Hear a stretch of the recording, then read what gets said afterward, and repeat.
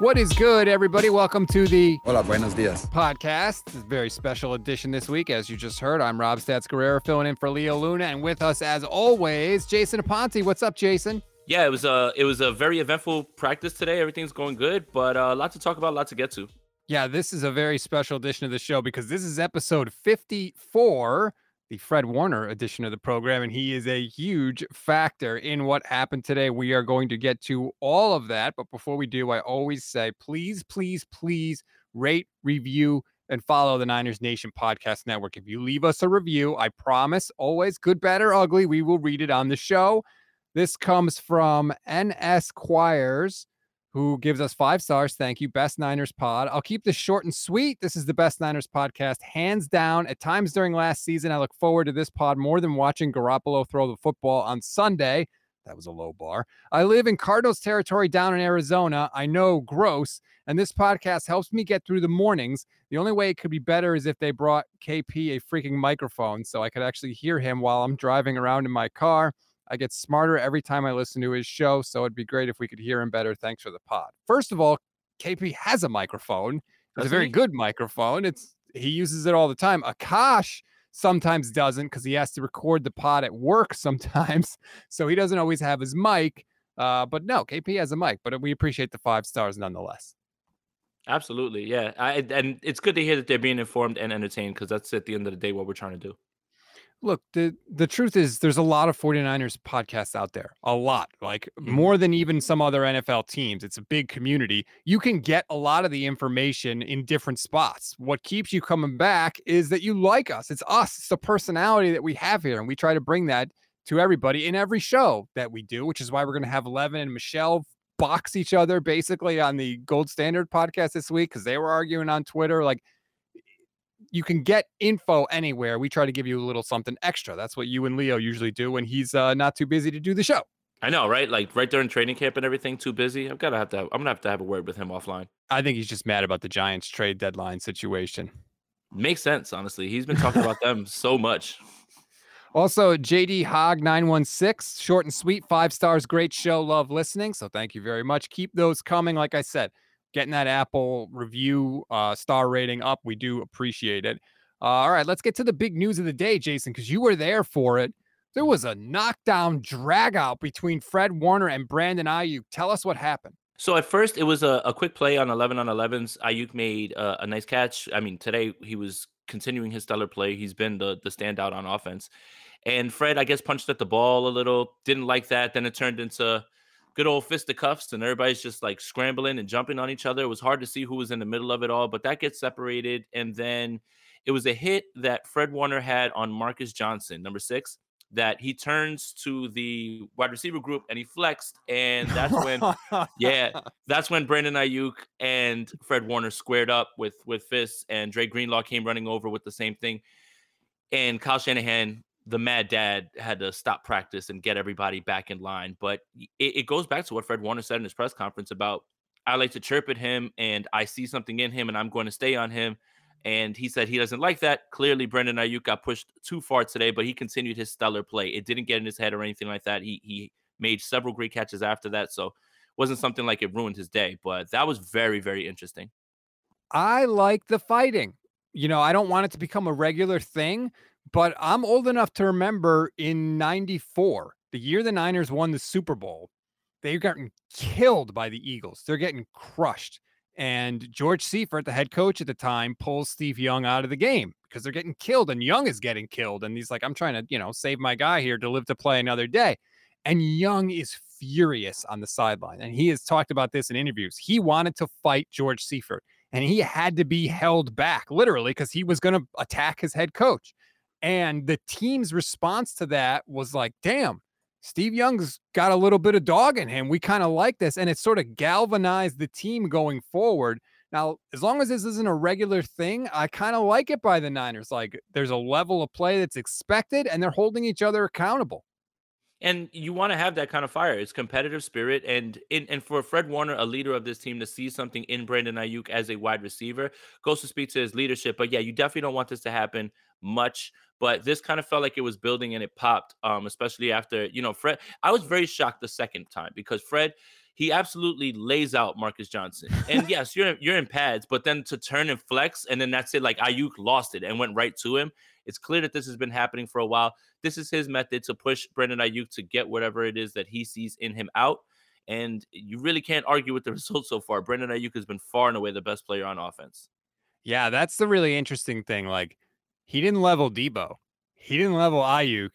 He leveled Marcus Johnson. Like, who is Marcus? Like, that's calculated by Fred Warner. No disrespect to Marcus, but he's not on the level of those other guys. I think it was a calculated thing. I mean, when you get up and flex afterwards, you know what you're doing clearly.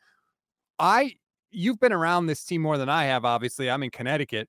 I did not realize that Fred Warner was this kind of guy. Like, I thought Fred was just like a really good kind of a like cerebral type player who just goes out and gets his stuff done. I didn't realize he was kind of this, for lack of a better term, ass in this way. Has he always been this way, or is this like a new Fred Warner that we're seeing? It could be an evolution in the way that he decides to, be a leader. And that's the thing. It's almost like a coach, right? There's no cookie cutter way to coach everybody. Sometimes you have to push buttons on people. Sometimes you can go a little bit softer on guys. Sometimes you have to be a little bit harder on guys. And I think Fred is starting to figure that out. So again, what I took away from his press conference wasn't necessarily anything that was really mean or mean spirited, but in the heat of battle, these are men. Yeah, tensions are gonna rise, and they're gonna boil over at points. I talked real quick with Guy Haberman on the sideline, and he said, and this is another good thing. Dre Greenlaw was walking around pacing, just like and like talking to himself and like getting himself in his zone, and it was just like, man, like these guys are dialed in, and it's only day two of pads, so that was a good little nugget to have. Yeah, I heard that Greenlaw was really fired up. I think Matt Barrow said that like Debo ran in the scrum from like 20 yards away, which my God, if there is a fight, I think I want to be on Debo's side. That I don't want that freight train coming at me. But look, I think Kyle likes it too. He probably won't admit it, but I think he likes it. He talked about in the beginning of camp how they want to come out aggressive, especially in the early part of the year. And he was just not talking about winning games. Like, I think they want to come out and smash you. And I think this whole thing is just like you said, like gearing up for that. I mean, we still have weeks to go before the season starts, but I feel like the expectation has been set. Kyle talked about how good he thinks the team is, wanting to play aggressive. All the players have talked about it. Debo just called the defense the best defense in the league. Like, they're not running away from this. They're like, we're good. We know it. We want you to know it. And we're coming for you. And I love it as a fan. I love it. Yeah, and iron sharpens iron, right? Like if I can get on the cliche train. And there's just so many things about tone being set, and I think that's really what's going on right now, especially when it comes to the kid taking over as well too. You want to establish yourself early on and set the tone for what you expect, and this is the way that Fred's going about it. But again, you can't really argue with the results. Brandon Ayuk isn't going to land in anybody's doghouse anytime soon if he continues to play this way. He had another standout practice today. You gotta love it. I love that we continue. Like, you have talked about the theme of like just where are these guys throughout camp, and every day the two names I hear are Brandon Ayuk and Charvarius Ward, and it hasn't stopped. And to me, like, that's a sign that this is a real thing. This isn't just like a training camp, have a good day, whatever. It's like, no, this is repeated day after day. These guys are making plays against good players, sometimes against one another, and I just think that's going to carry over into the regular season, and I love it because on the offensive side, Trey obviously is going to need as much help as he can get, and on the defensive side, like anything out of the secondary that this team can get will help the pass rush and the defensive line so much. Absolutely. And Ward was out off today. And still, the defense was ferocious at points, made plays on the ball. Talanoa Hufanga continues to play well in one-on-ones, and he's always around the ball. He nearly had an interception today. There were no interceptions today, but he Yeah. he was he nearly made the only one of the day. And another thing that kind of jumped out at you was that this was Danny Gray's best session. Two passes on each sideline. They're both from Nate Sudfeld down the field, beautifully thrown balls that he got to step on guys. And that was really encouraging. And he caught a slant. It wouldn't say over the middle, but trending towards the middle in breaking route. Took a hit, stood right in there and got it. An encouraging day from Danny Gray today. You gotta like that because you just want him to be a legitimate threat out there. He doesn't have to be another Debo Samuel. Just be somebody that the defense has to take seriously. The Niners have tried this. They tried it with Marquise Goodwin. They tried it with the ghost of, I can't even think of his name Travis last year. Benjamin. Travis Benjamin. Thank you very much. And it's like, yeah, these guys are out there, but no one, they're not getting the ball. Like no one is scared of them. If you can have a guy out there in Danny Gray that just injects a little bit of fear, where he's just going to run down the seam, attract some attention from the safeties. You have Debo, you have Aiyuk cutting in, underneath that. Like there's going to be space for this deep. We haven't seen space for this offense because everybody's been camped out between the hash marks 10 yards off the line of scrimmage.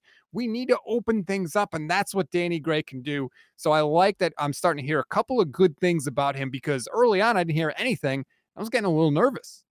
Yeah, and that's pretty funny about that, how that works. And again, that's why you don't overreact or scoff at anything that's really going on because or you shouldn't take all of this stuff and say, well, if one guy's playing one way, that's it. His story is written. Like that's the part of training camp, and everything's about stacking days. And you could say that about every single player. And Danny Gray's had a good day. Now tomorrow, come back, do it again. And that's all Brendan Ayuk has been doing while he's been here.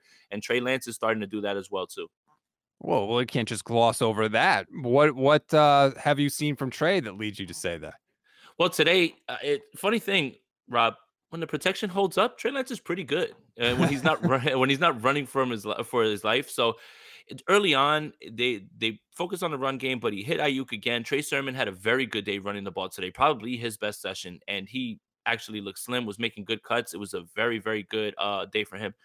Debo made a nice catch bending backwards on a Suffolk play, but I'm just reading through my notes really quickly. But he Mhm. was better, obviously, with protection. But then halfway through, Mike McGlinchey wasn't in there today. Halfway through, the defensive line started getting back into it. And then that's when you see, you know, yeah, he'll throw the ball down the field, but that's a sack. That's a sack. And then that's what I started to like. I'm like, okay, that's a sack. That's a sack. And it's not necessarily anything he's doing. It's that this defensive line is ferocious. And especially when you think about Mike McGlinchey not being there, Jalen Moore was having a tough time. Spencer Burford is there. And it was more like whenever Nick Bosa was over on certain sides, it was just too hard to contain him. So, I mean, again, the numbers, people always ask you, well, what did he, attempts and completions, they don't really matter because they don't tell the story. Some were throwaways, some were just flat out sacks that wouldn't have been throws anyway, or some were just checkdowns. So I don't prefer to keep those numbers.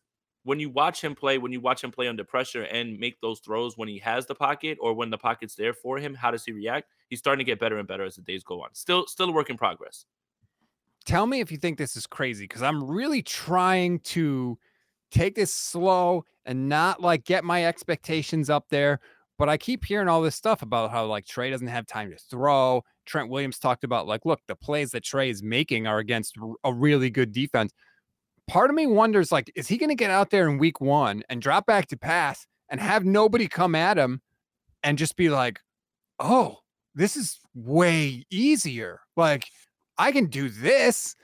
I just wonder, like, is he going to get out there and just be so used to the 49ers defense that when he doesn't face that, he's going to be like really, really good? Yeah, it's a perfect way to look at it. And I think that it is good for this because there's pressure in your face and you can't get hit. So it's like the best of both worlds. And you're understanding where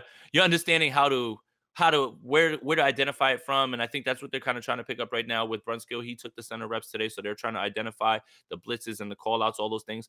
But when you start to feel things in the pocket, you start to realize this is how I should be reacting. This is how I go through my progressions. And all that stuff is going to be paramount. And yeah, you're right. When he goes to face the Bears, no disrespect to the Bears, they're not going to be anywhere near this defense. And not many defenses are, to be fair.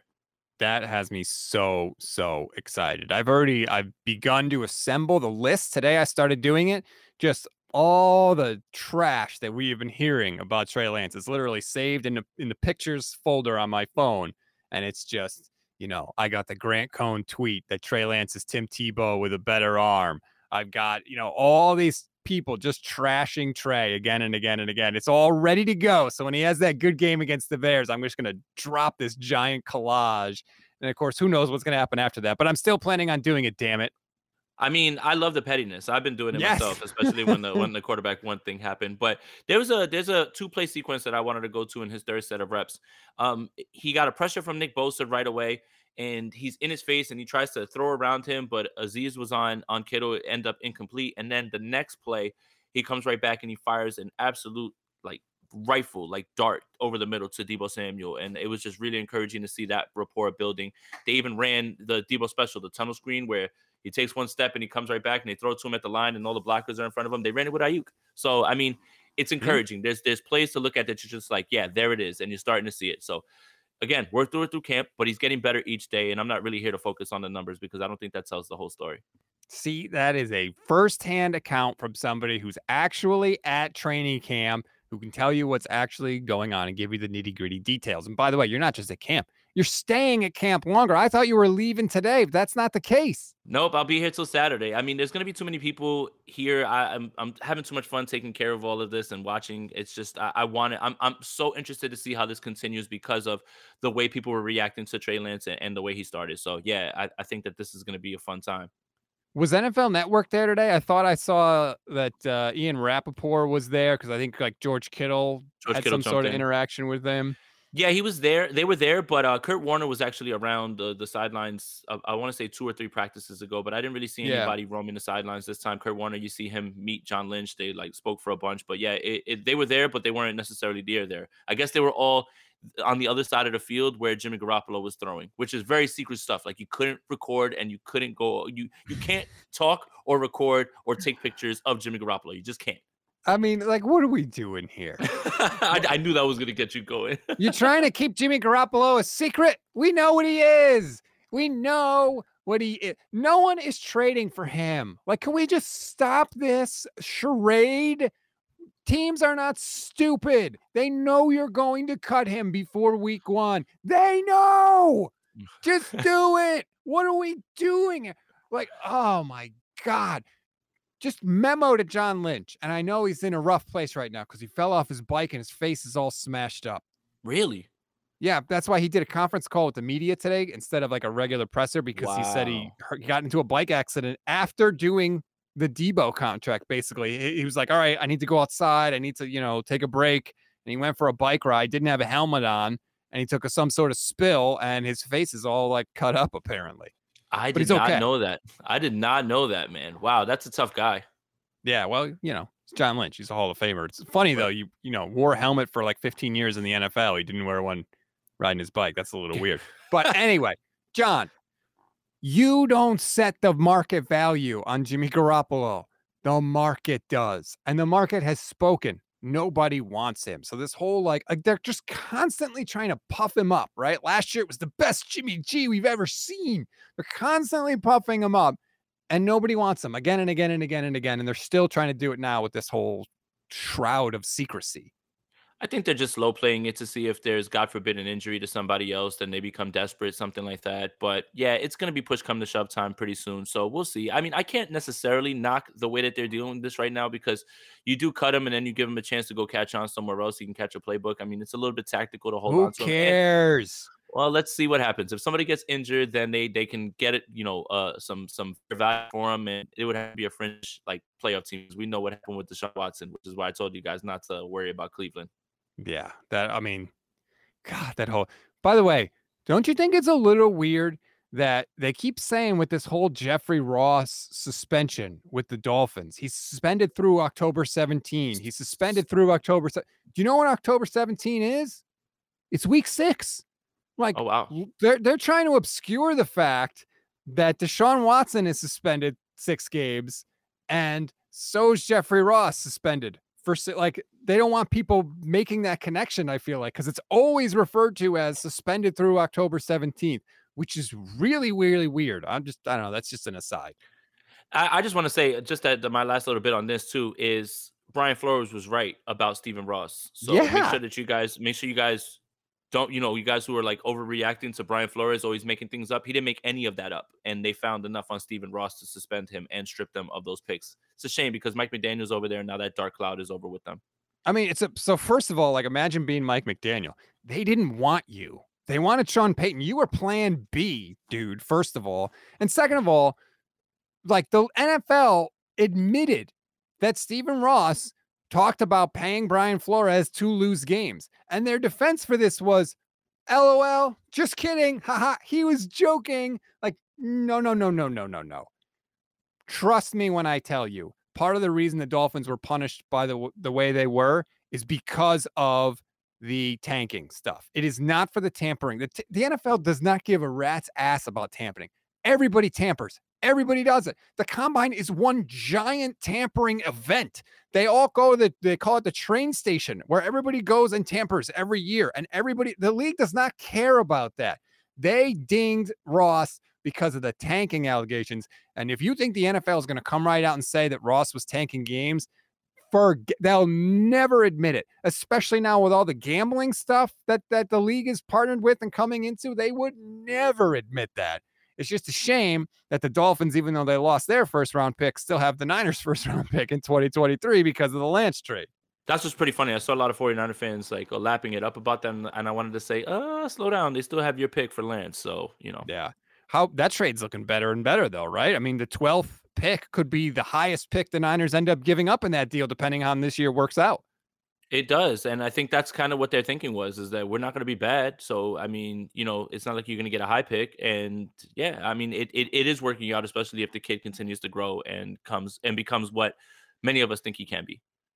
That's why you can't freak out about stuff like this, about when you're trading or acquiring potential. You got to slow play it a little bit because you don't know what it's going to be. There's a lot of baseball fans right now freaking out at the trade deadline because teams are trading prospects or acquiring prospects. Like, you don't know what any of those are going to be yet. So you can't, to have this like instantly strong reaction is a little nuts here. We got to just slow down, take a page out of the 49ers book with Deebo Samuel, just slow down and relax and let everything simmer down, and you'll see how it works out.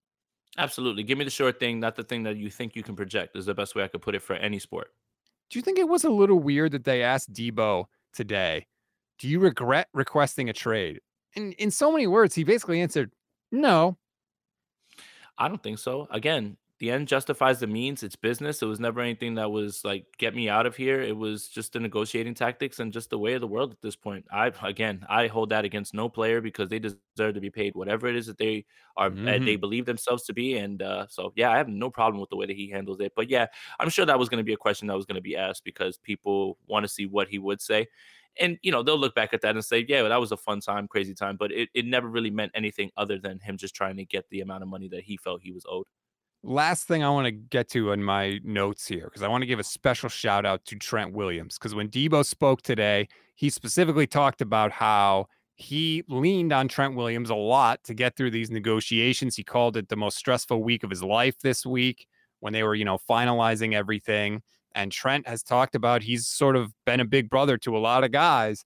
And I think it is massive for this team to have somebody like that. Like, when your best elite players are your leaders, that's how you get the quote unquote like great organization. That's how you get that culture. And Trent Williams deserves a massive pat on the back because this could have been a huge headache for the 49ers, and they avoided it in part due to Trent Williams. Absolutely. As somebody who just went through this type of thing, where he went through it in Washington, he just went through a free agent period. Like it was great advice, and it always comes. I've always felt the jobs that I respected the most, the managers, the guys who were trying to be leaders, were speaking from experience and not out of some sort of book, because they should be able to tell you, listen, I understand why you're upset. You have every right to be upset, but you also have to play this the right way in terms of putting out too much negative noises and voices and things like that, and that is the part that I think Trent walked him through and got him to this point. So yes, it's absolutely good to see that. There's a lot of guys who got paid on this roster that probably gave Debo advice along the way, but it's good to hear Trent speak up a little bit, because some of those guys, while they talked about it, didn't feel like they wanted to give anything other than general statements about, I don't hold it against him for doing that or anything like that. And there's going to be a lot more guys that are going to go through that. There are 42 players that are unsigned beyond this season on the 49ers roster right now. Now, some of those are like Jimmy Garoppolo is one of them, so that's not a big thing. But like still, there's 41 other guys, and we're not talking like insignificant people. We're talking Jimmy Ward, Emmanuel Mosley, Greenlaw, Aziz Al-Shire, Mike McGlinchey. Like, these are big names that have to go through this whole process, which, as you know, like negotiating with the 49ers, not a comfortable process, not a pleasant process, essentially. Like, Parag Marathe does not mess around. He's going to put the screws to you no matter what you've done for the team. So this is going to come up again. And it's nice that the Niners at least have so many guys that, number one, have just gone through this, and number two, like, can say, like, legitimately, hey, if you just deal with it, grit your teeth and get through it, and the team will pay you. Like the Niners do take care of their own generally. Yeah, it's a gift and a curse of a loaded roster. And Richard Sherman, who actually negotiated his own contract, has said at length about I know how Parag haggles and everything, and it's been something where players eventually talk about it, but negotiations, it seems like with this front office, are a little bit different in certain ways. But I can't speculate on that. It's just I'm going off of what these players have said in terms of they have a number. Maybe we can meet in the middle, but let's not get too crazy because we're not going to overextend ourselves. So It's going to be so much fun this year. I cannot wait to get started. And sounds like from everything we heard today at training camp, neither can the Niners. Was there anything else from your notes that you want to mention before we call it a day? I mean, Trey Sermon had a phenomenal day today. Talanoa Hufanga seems to be sharpening up his one-on-one skills. Yesterday, he had a PBU and an interception on Ross Dwelly. He covered George Kittle and was all over him in short area where he had another PBU. That is very encouraging. And Nate Suffield actually had two really nice throws today. Trey was progressing pretty well. Jordan Mason, it's going to be really hard to keep him off this roster because he not only is running well, he's catching the hell out of the ball out of the backfield. I was very shocked at that portion of his game. So Jordan Mason, buddy, you want to keep your eye on. And yeah, defense is really, really good. The defensive line is really, really good. Like, I mean, you're just going to say it every single day. Traveris Ward had the day off today and you wouldn't have known it. I mean, I guess that's why there were no interceptions today. Correlation, maybe, but at the same time, this defense has so many depth pieces at corner and what they could do and what they could run. I love that about Mason because they need a guy, a back that can catch the ball out of the backfield. They've been using JaMychal Hasty that way. He's, I hate to be a meme, but he's not that guy. Like, we don't need JaMychal Hasty on this roster anymore. So I I love will to say hear that. this.